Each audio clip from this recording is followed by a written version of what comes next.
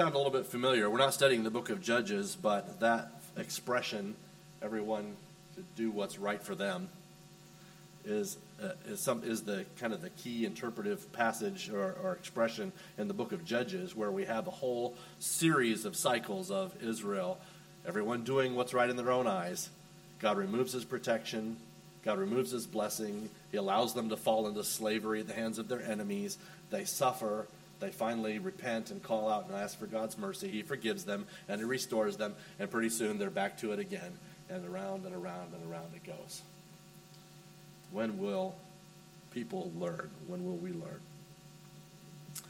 Well, we have seen in the context of Leviticus that the great theme of this book is that God has called his people, Israel, at that time, to be holy as he himself is holy. And we talked last week especially about what that means. To be holy is to be other, to be set apart, to be different. And in God's case, and in the holiness that he calls his people to, it also implies that there's a purity involved, a righteousness in that. And so that's kind of our background context. As we looked last time at God's central command to his people Israel, be holy as I am holy. And then he backed that up again and again with, I am Yahweh, your God, who sanctified you. So he reminded them of who he is, that he is unique from all the other fake gods that they had been introduced to in Egypt and that they were constantly exposed to by the other nations around them, and reminded them that he sanctified them. He called them out for himself. He had delivered them from slavery, from Egypt. And so he had a call, he had a right, he had a claim to their worship. And so he called them to live holy lives. Now, that wasn't laying a burden upon them. That wasn't saying, now this is how I want you to be religious. This is how I want you to do things to try to make me happy, and good luck with that. That was kind of the approach of pretty much all the other religions, and is to this day. Whereas God said, I want you to live in a way that reflects my holiness. I am good. I am faithful. I am trustworthy. I am loving. I do what is good for others. I want you to live that way. When people look at you and say, who is your God? And you say, well, Yahweh, I want them to see in your lives and in your community something that reflects my goodness, my love, my grace, my faithfulness, my trustworthiness, all of these things. And so the law that God gave to Moses was to help them achieve that. It was to guide them as to how to live as a community and as individual people who reflected God's character. And we're still called to that today. We saw that we are called in similar ways to be holy as the Father is holy, Matthew 5, verse 48.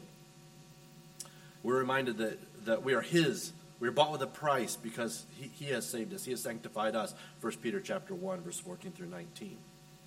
And so God has a claim on us, and we must learn to live in a manner that reflects his unique character and the great price that he paid to save and to sanctify us.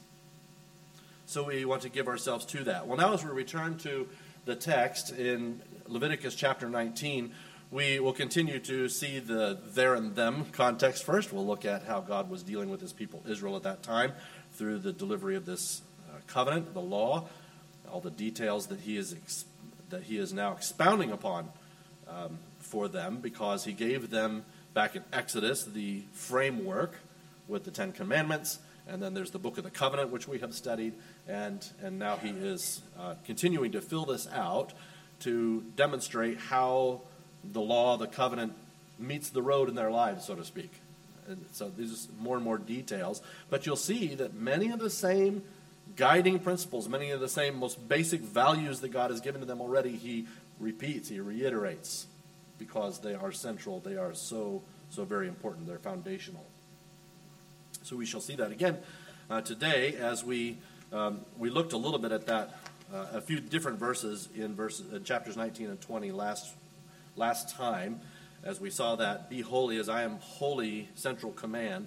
Now we're going to see how God begins to once again say, well, this is what that looks like. He doesn't leave the people wondering, what do we have to do to please this holy God?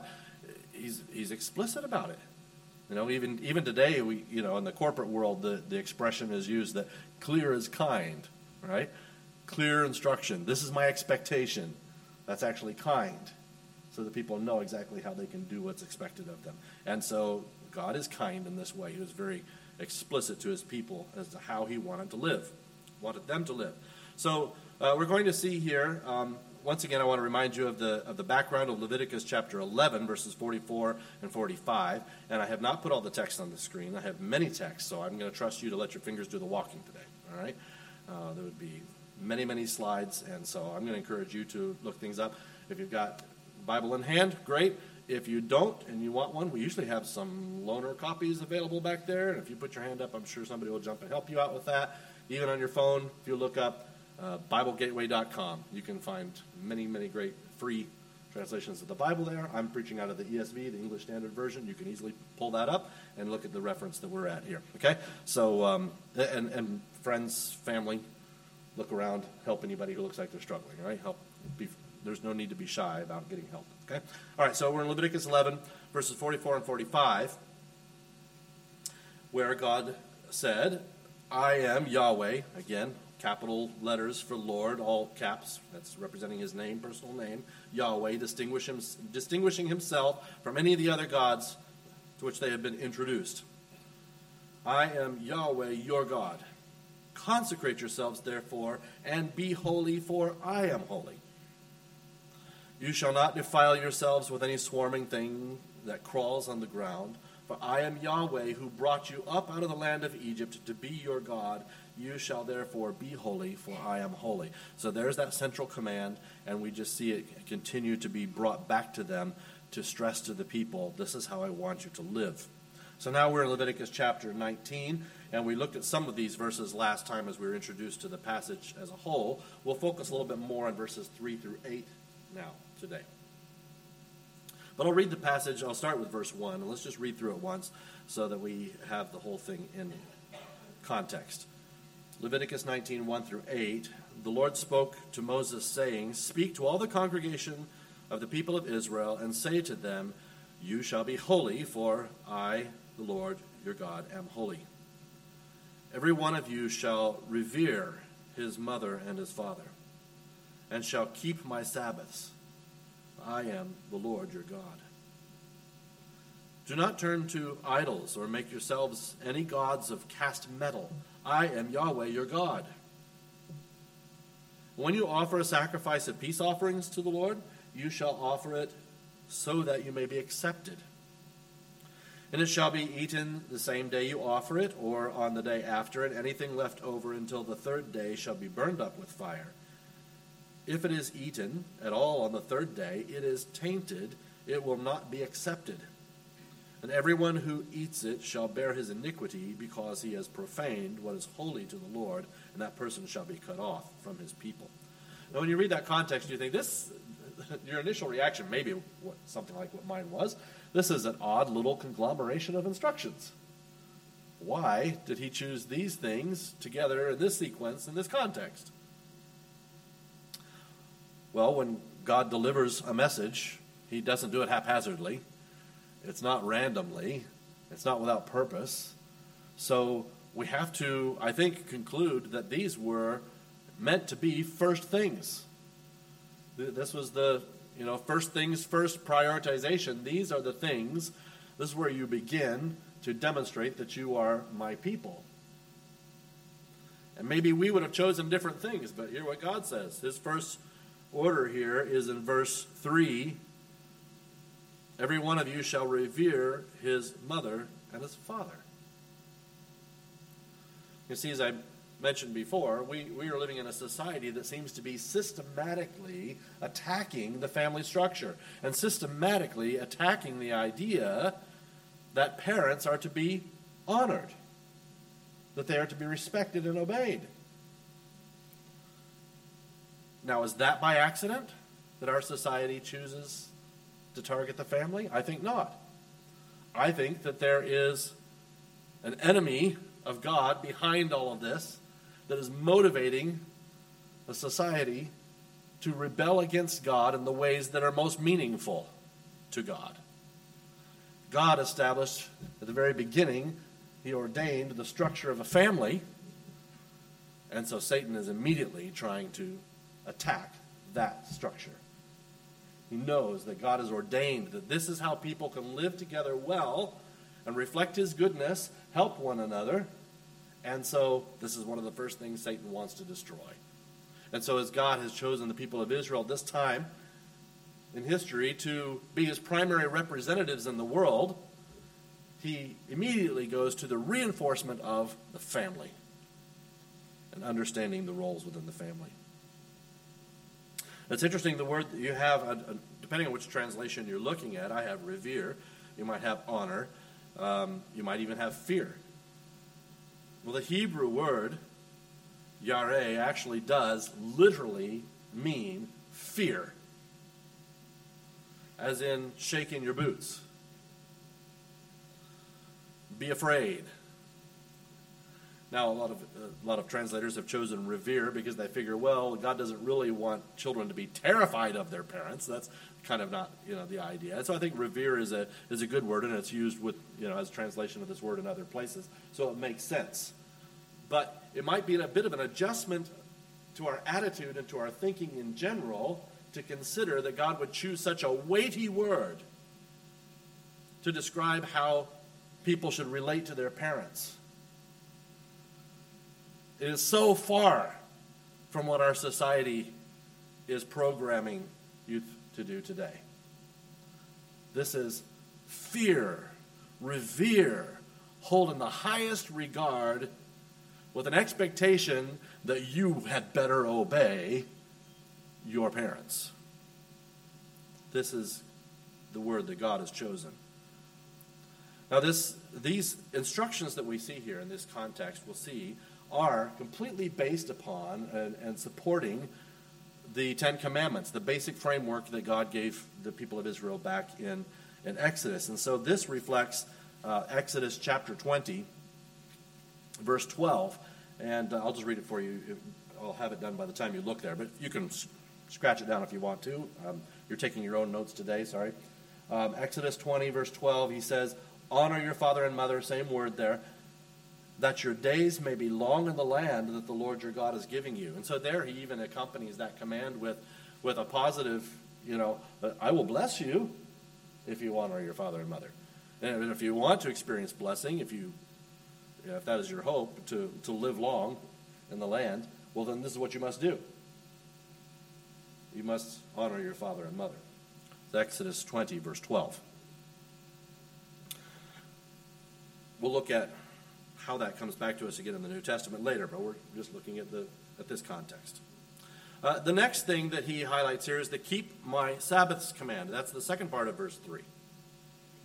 Keep my Sabbaths. Now, Sabbath is literally, the seventh day, and that was the instruction that God gave to his people Israel, the seventh day. So what we know as Saturday, it actually started Friday evening and went to Saturday evening. And so that was the time that God designated that they were to not work, that they were to spend time with their family, that they were to gather together in their local assemblies, whether it be synagogues eventually that were made possible. Here originally it was just at the tabernacle, where people would take this time to worship, to rest, and to invest in their family relationships. This was God's plan for his people. And a very gracious plan, isn't it? I mean, if God was a meanie God, if he was a capricious God who just wanted people to always jump through hoops and always do things to make him happy and things like that, why wouldn't he just go ahead and drive them 7 days a week? But he actually is very firm in saying, you need to take a day to rest. You need to take a day to commune with me and with one another. It's very gracious. So this is a reminder of Yahweh's unique identity and claim on their worship that follows that, where he says, as soon as he gives that command, he says, I am Yahweh your God. So he is putting weight behind this command to keep the Sabbaths. That's Exodus chapter 20, verse 8, that's based on in the Ten Commandments. Remember the Sabbath day to keep it holy, to keep it separate, to keep it different. That's what holy means. So is it different? Thirdly, we see that they are to worship no other gods or objects. That's my summary statement. Worship no other gods or objects. Verse 4, he says, do not turn to idols or make for yourselves any gods of cast metal. And again, he puts the weight of his identity and his claim on their worship behind it. I am Yahweh your God. Now, idols, the word here really means nothings. This is the word that God uses for the images that, that people might create, that they would set up and bow down to, that they would give food gifts to, that they would burn sacrifices to. In the very name that he gives them, he's mocking this activity and saying these nothings. So you need to not turn to these nothings. I mean, the answer is kind of in the statement right there. Why would you turn to these idols? I don't know, because they're nothings. They're worthless. But likewise, he didn't want people to make any images, even that might represent him. Because God is so holy, God is so other, he is not to be he's not to be represented by one of his creatures. And all the idols, all the things that were made, all represented a creature. Whether it be some type of human form, some type of animal form, or some sort of combination of the two.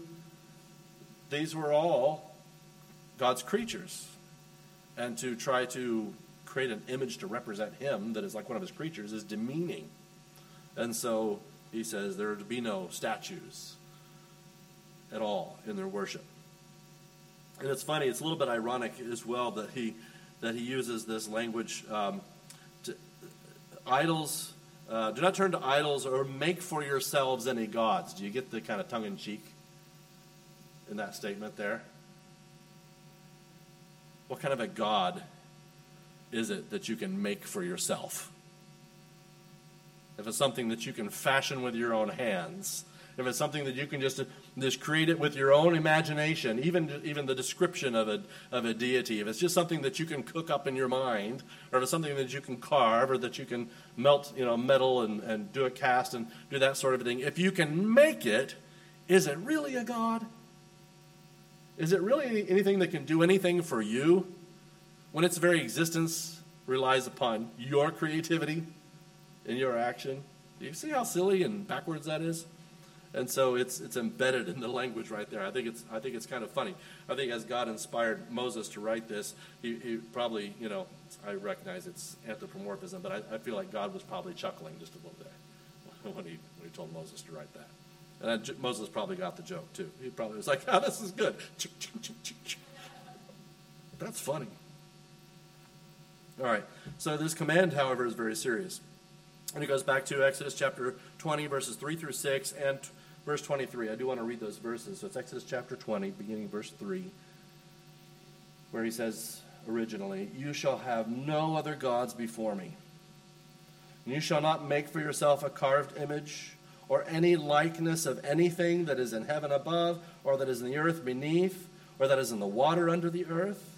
You shall not bow down to them or serve them, for I, Yahweh, your God, am a jealous God, visiting the iniquity of the fathers on the children to the third and fourth generation of those who hate me, but showing steadfast love to thousands of those who love me and keep my commandments." And verse 23, again, you shall not make gods of silver to be with me, nor shall you make for yourselves gods of gold. Even the most precious metals are not worthy, and there should be no image created to represent God or to stand alongside of God. All right, so he's quite clear about that. And there again, it's kind of, if you just think about it, that you would carve an image, that you would make a likeness, and then bow down to serve it, the thing that you made. I mean, it's hard for us to relate, I suppose, because probably none of us have made an idol before. Okay? But imagine cooking a great meal, chopping all kinds of things up, slicing, dicing, making a great casserole, setting it out on the table and going, "Oh, great casserole. Will you please bless me this evening and help my family?" It's just as silly. And yet people worship other things still today. It's just as silly. Well, and then fourthly, in this first bit of this passage, he says, in my summary, approach me on my terms. That's what we see in verses 5 through 8. God instructs his people to approach him on his terms. Now he goes back to, Leviticus is earlier in this book, Leviticus chapter 7, verses 11 through 18. So I want to read that passage, and then I'll make the comment. Leviticus chapter 7, verses 11 through 18, we're introduced, well, for the second time, really, the peace offering. It was in chapter 3 where he first introduces it, and in verse 7 he gives more detailed instruction about how it's to be carried out, the rules and regulations, procedures, etc. So Leviticus 7, verses 11 through 18, this is the law of the sacrifice of peace offerings that one may offer to the Lord.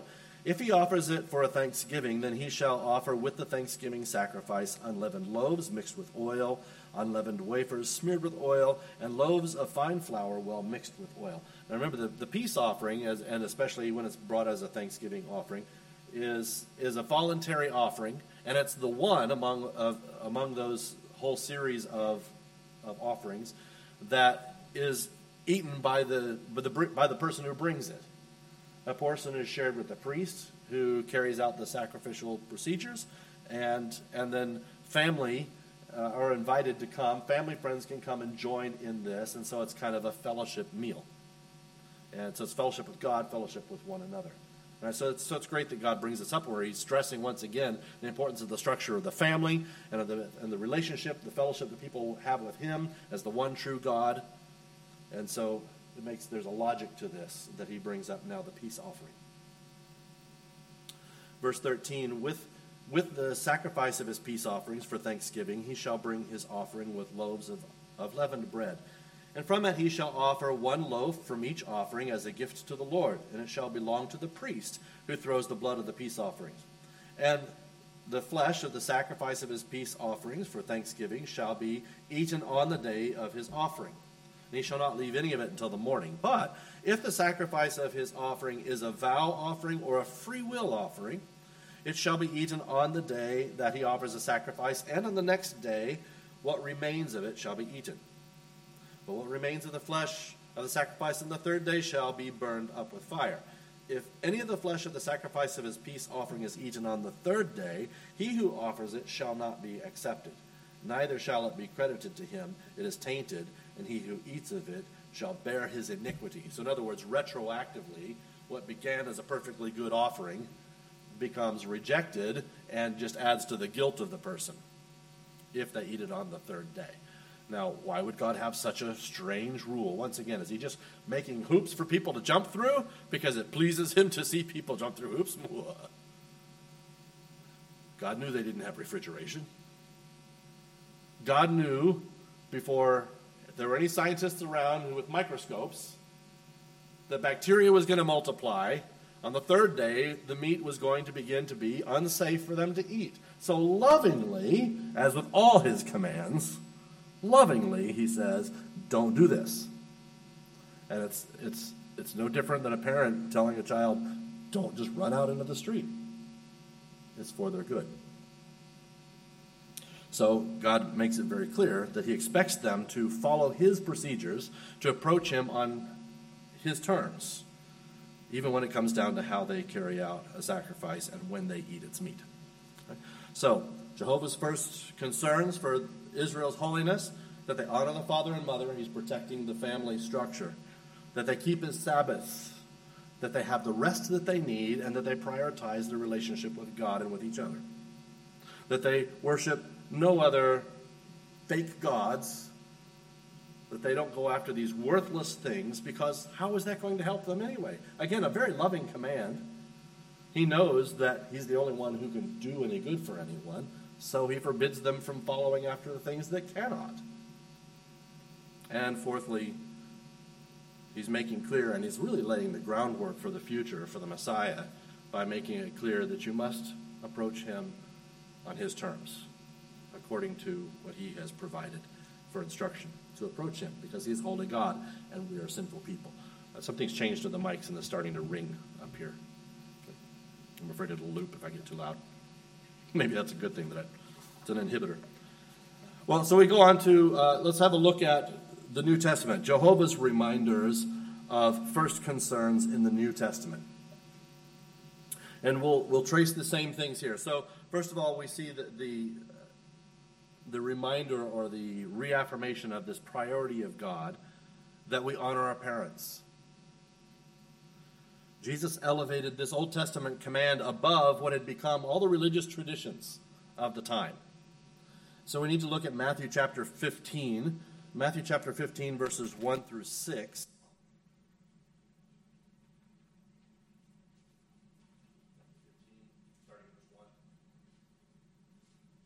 The Pharisees and the scribes came to Jesus from Jerusalem and said, "Why do your disciples break the tradition of the elders?" So they're referring to the Pharisees and scribes that had established many traditions around and supporting and built upon the law, but they just, some of these things start innocently enough, I think, and we see it happen in churches with believers today. Sometimes somebody begins by talking about what is a good way to apply one of God's laws or rules or instructions. And they look at their current circumstances and say, well, this principle should be applied like this, and so really you shouldn't do X, Y, or Z. But then people just start teaching don't do X, Y, or Z, and they kind of forget about what the principle was that it was supposed to support, and now it's just become a new law, and it's put on the same level as God's law, and so now it's just a tradition, and that's what we refer to as being legalistic, right? It's just kind of man-made rules. I grew up in an environment that had a few of those things. It was treated, sadly.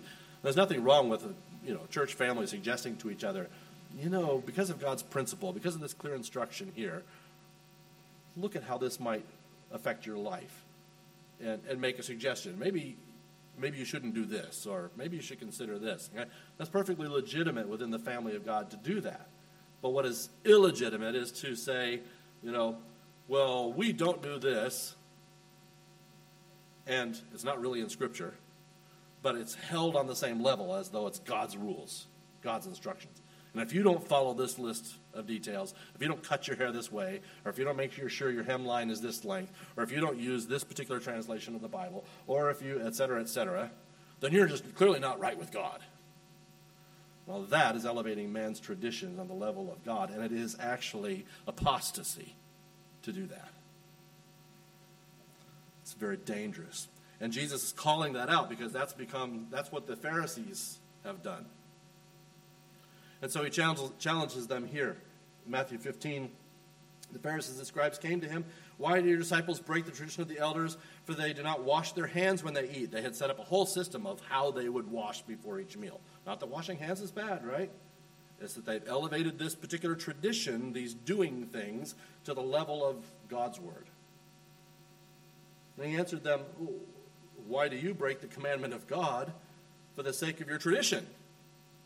They're just flipping it right back on them.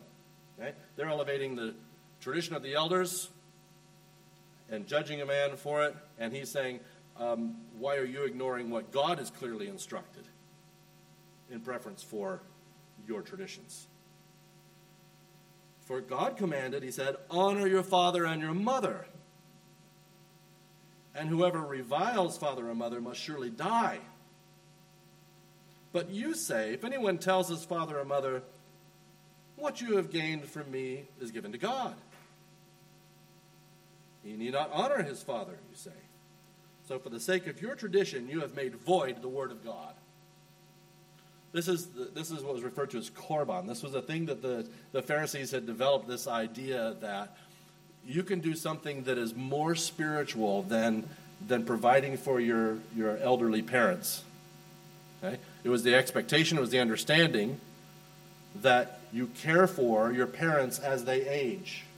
So when they're no longer able to be the primary providers of the family, their health, their strength is failing, the next generation is expected to care for them and to care for them well until the day they die, and to bury them in honor. These Pharisees were saying, "Oh, but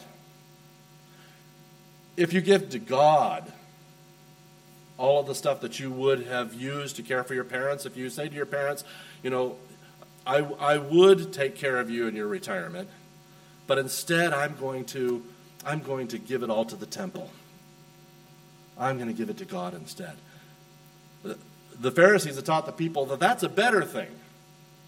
You're honoring God above your parents, and so you can tell your parents, sorry, too bad for you, hope you manage. I'm giving all of that money to God. I'm giving it to the church, as it would be today. Right? Jesus is absolutely calling this out and saying, you are disobeying God's law. You are expected to care for your parents. It is not more spiritual to give the money to the place of worship than to care for your parents. You have told people this wrongly, that they can do this and that God will be pleased. You can see that Jesus is clearly upholding this as one of God's timeless values, the honoring of the parents. Now, we're talking about adult children here, aren't we? So the command is not just, when you are little, obey your parents. The command is, your parents are always your parents, all your life, all their life. You are to honor them. You may not obey them in the same way as when you're a child under their absolute authority, but you still honor them. Right? So it's something we strive to do, and it's difficult. When you become your own family and you've got your own structure, there will be difference of opinions of things about how this should be done or that done, and you have to establish your own family unit. That's a different thing. You don't have to just obey every wish and every directive that the parents give to you as an adult. But honor them you must. And care for them in their old age you must. It is in the New Testament. Jesus has affirmed it. There are more instructions in regard to the family unit, God's structure of the family, and how children are to obey when they're young, their parents, how husbands and wives are to honor one another. And so you should write down, if you want to look it up and do a little more time, look at Ephesians chapter 5 and Colossians chapter 3. God has good instructions in those passages that tell us how we should all relate to one another in the way that he desires for us, even in this New Testament era. That's a whole other study. But you can see that it is still very high value, very important to God, that he has ordained the family and given roles to the members of the family, and we are to honor him by honoring each other according to his plan. Secondly, we are to keep gathering for worship and fellowship, just as God told the people of Israel, keep my Sabbaths. We today, as God's people in the church era, are to keep gathering for worship and fellowship. We are to still take a day where we step aside from the regular routine of work, where we get some rest, where we take time to worship God, where we fellowship with our brothers and sisters in Christ and with our family. These things are there. So Hebrews chapter 10, verses 23 through 25. The author of Hebrews, challenging believers, been somewhat dispersed. They are both Jewish and Gentile believers, I believe, in this context. And he says, let us hold fast to the confession of our hope without wavering. So this is your faith, right? Hold fast your faith in Christ. For he who promised is faithful. We don't need to waver because he won't. And he goes on to say, let us consider how to stir one another up to love and good works. And we've talked about this already. This is part of the joy of being part of a church family. Well, it's not a requirement. You can be a Christian without being a member of a church, signing your name on on the lines in the book. But this is part of the privilege, is that you can be part of this family where we can stir one another up, where we can egg each other on, where we can exhort and encourage one another to love and good works. And so the charge is here, verse 25, not neglecting to meet together. Okay? Don't fall off with the priority of going to church. The church, of course, is it's not a word that exists in the Bible, but it's a translation from the word that's there, that's the assembly. Okay? And so the church family is meant to assemble. That means you're supposed to be in each other's presence, which means you have to get here. Right? Be in each other's presence. And so this is what we're called to do. We are not to neglect it. We're supposed to meet together as the habit of some is, he says. So that's kind of like, yes, there are some people who are violating this. But we're to be encouraging one another, and all the more as you see the day drawing near. And can't we feel the weight of that? All the more as the day is drawing near, we can feel the walls caving in, closing in. We can see a world that is determined to rebel against God. We see things happening that are historical, that are biblical, that tell us that the end times are drawing near. I'm not here to predict days and months and years or anything like that, but you can see that the day is drawing near. This is exactly what he's talking about, that our assembly together as believers should be more and more important as the challenges grow greater.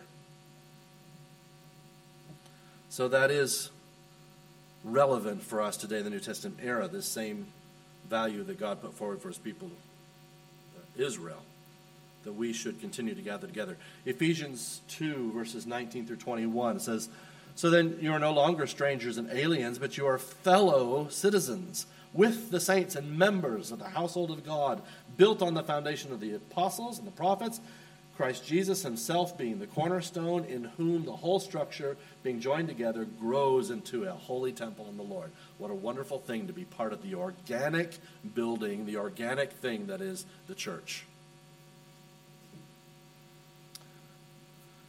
Thirdly, just as God told the Israelites, worship no other gods or objects. Worship me alone. We see this in the New Testament. We are to worship no other gods or objects. Matthew 4, verses 8 through 10 is a very clear case in point. In fact, here we have Jesus quoting this Old Testament passage from Exodus. Again, this is during the time of temptation when Satan was trying to compromise Jesus in his time of weakness after his 40 days of fasting in the wilderness.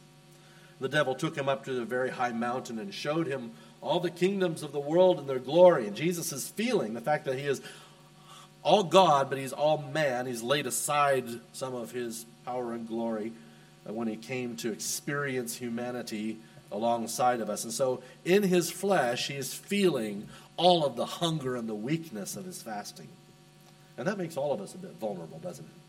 And Satan's trying to take advantage of this. So he takes him up to this viewpoint and shows him all the kingdoms of the world and their glory. And he said, "All of these I will give to you. I won't fight you anymore.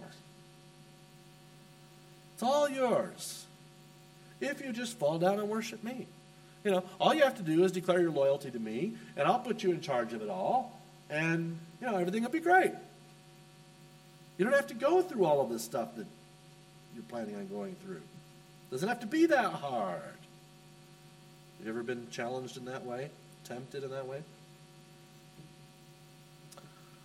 And then Jesus said to him, "Begone, Satan," which means adversary, "for it is written, you shall worship the Lord your God, and him only shall you serve."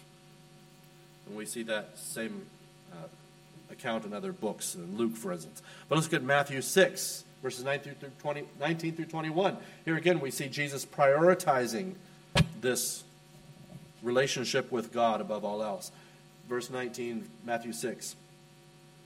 "Do not lay up for yourselves treasures on earth, where moth and rust destroy, and where thieves can break in and steal. But lay up for yourselves treasures in heaven, where neither moth nor rust destroys, and where thieves do not break in and steal. For where your treasure is, there your heart will be also." This is the challenge for us today, to not worship idols of any sort. Idols that may not be carved images, they may not be cast metal, but they might be other things that we treasure in our heart. It might be the bigger paycheck. It might be the next level, of progress in the workplace. A little more power, a little more reward. It might be the next, the nicer car, or the next, whatever it might be. Okay? And again, I'm not shaming for people having any of these nice things or progressing at work. God might bless you in that way, and if you are faithful to him and responsible in the way that you treat these things, if you hold them as gifts from God with an open hand, and you do not love them, if you do not pursue them above God, if God chooses to pour out wealth and opportunity on you, well, praise God, be faithful, use it for his glory. But the question here is, what do you treasure? What do you love? Will you be just as happy being demoted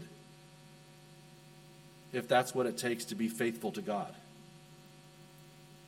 If it's tell the truth, tell the biblical truth, share the gospel, or be promoted, which will you choose? If it's accept demotion or shut up and stop talking about these things, then you can stay in your position. Are you prepared to take the lesser role? Are you prepared to be stood down even? If that's what it means to honor God. So what do you really love? Where's the higher value?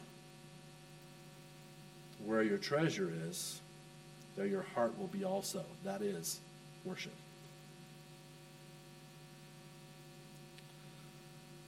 Finally, we see that God continues in the New Testament to say that we must worship him on his terms. It's not okay for people to just choose their own way. You know, there's a popular illustration that's used by Buddhists that is supposed to describe spiritual reality. There are actually a couple of them. They are interesting. They're entertaining. One of them is just the illustration of a wheel with spokes. And you know, the idea is that, you know, the outer rim, the outer circumference of the wheel, from one point to another, they might seem kind of far away.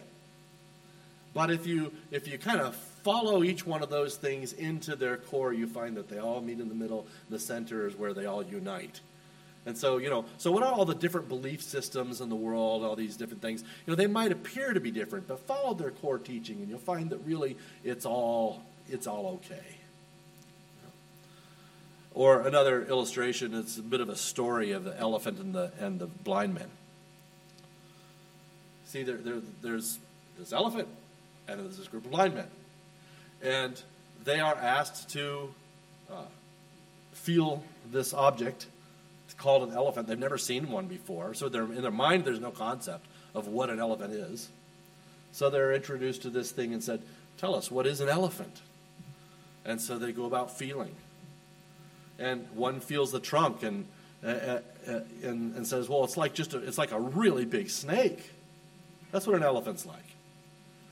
And another one goes around one of the legs and is like, no, it's something more like a tree. And another one feels, an ear and goes, it's like it's a giant palm branch. It's a big leaf, a big sort of leathery leaf. Another one feels the tail and says, no, an elephant's just kind of something like a rope.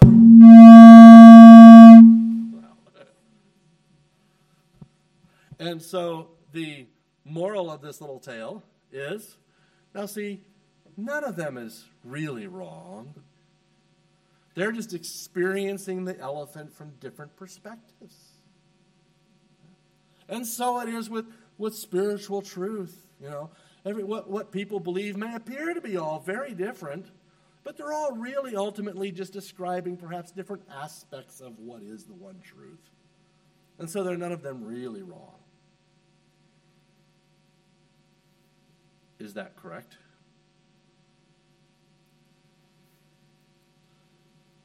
In John 14:6, we see the words of Jesus when he said, I myself am the way and the truth and the life. No one comes to the Father except through me. That's it. It's absolutely exclusive. It's absolutely definitive. Truth, by definition, is exclusive because anything that is contrary to it cannot be correct. I mean, this is basic logic. I mean, let's step out of the world of reading the Bible and religion and stuff like that. It's basic rule of non-contradiction within the world of logic. I cannot say this is a pulpit or a podium. Call it a podium. Let's be non-spiritual, right? It's just a podium. This is a podium. This is not a podium. Can both be true? Can this be at the same time and in the same way a podium and not a podium? You know that it can't be. It's got to be one or the other. If you go stand out in the middle of that road and wait for a while as some of these trucks come through, you can feel it vibrate the building, right? If you stand out there in the middle of the road long enough, you will learn that in that space it is either you or the truck, but it can't be both. So here we have real truth, right? So if Jesus says, I am the way, exclusively, I am the truth, I am the life, and no one can come to the Father except through me, we have to accept that that is to the exclusion of all others. I asked a Buddhist who was tending to a Buddhist bookshop at a great big Buddhist temple down south if you're in the Wollongong area. And I said, so how do you handle the claim of Jesus? Because I know you theoretically accept Jesus as one of the great teachers and so on. So how do you handle this statement when he said plainly, I myself am the way and the truth and the life, and no one comes to the Father except through me? They didn't have an answer. They just got me out the door as fast as possible. It just cannot work together with this idea of choosing any other way. Right? So God is exclusive. Peter understood this. Acts chapter 4, verse 12. Now, here's making that choice. This is being willing to really honor God above all others, because Peter has been beaten already before. He and John are standing before the Sanhedrin, the ruling body, and they are telling him on the firmest and strictest and most threatening of terms, you must stop preaching Jesus. You must stop telling people that he's come back to life. You must stop blaming us for his death, or else. His response was, there is salvation in no one else. For there is no other name under heaven given among men by which we must be saved. So you choose. He says, you tell me what I should do. Should I obey you as people, or should I obey God? Because there is no other way. God's one provision is Jesus Christ. You're telling me to reject that. You're telling me you don't want me to share that with other people. People must approach God on his terms. His terms through Jesus Christ. Faith alone in Jesus Christ alone. To be forgiven for all guilt, be given for all sin, to be accepted as his own child, to be promised, guaranteed eternal life, to be given the Holy Spirit to aid the Christian life, the Christian walk, in the meantime, that we might have fellowship with God and that we might have help for each day and for its trials and struggles and challenges and temptations. God is a gracious God who's given us this great gift. He offers it to us to be accepted freely as a gift. You cannot earn it. You cannot contribute to the cost. You can only accept it as a gift. So just a couple thoughts to wrap it up. First of all, again, God ordained family and its roles for our good, and we should obey. This was a priority for God in the Old Testament. It's a priority for God in the New Testament. We need to return to this. If we are God's people, if we want to honor God in the way that we live and the way that we represent him in the world today, we must honor our parents. We must live the family life according to the way God has described for us. And secondly, there is one true God who deserves worship. Everything else is a fake God or a fake system of faith. I know that's not an acceptable thing to many people for me to say today. It's not politically correct. I don't wish anybody ill, but I am absolutely convinced that when Jesus said, I am the way and the truth and the life, and no one comes to the Father by me, he knew what he was talking about, and he meant it, and we have to accept or reject that. I accept it. And I challenge everyone who hears this message to do as well for your good. There's one true God who is faithful and loving and holy and gracious and ready to accept you. He has paid the price for your sin and your guilt through his own Son, Jesus Christ, and he wants you to be part of his family. All you have to do is accept the invitation. So I hope that anyone who has not done that yet will do that today. Don't delay. There are no guarantees in this life. And you see in the news every day, it just takes a moment like that, and what nobody expected happens, and a life is ended. You don't know. I'm not trying to just play scare tactics. This is the reality. You don't know that you'll make it to the end of this day. There is no guarantee of it. I don't know that. I don't know that I'll make it to the end of this message. I can have a heart attack and drop right here. I've seen it. I saw a pastor drop in the pulpit and pass away. Right? It can happen. So we must make things right with God immediately. Act now. Don't delay. Let's pray. Father, we thank you for what you have revealed of yourself through your word, that you have been so gracious, though you are this holy, entirely other, righteous, all-powerful God, yet you love us enough to reveal yourself to us through your word, and to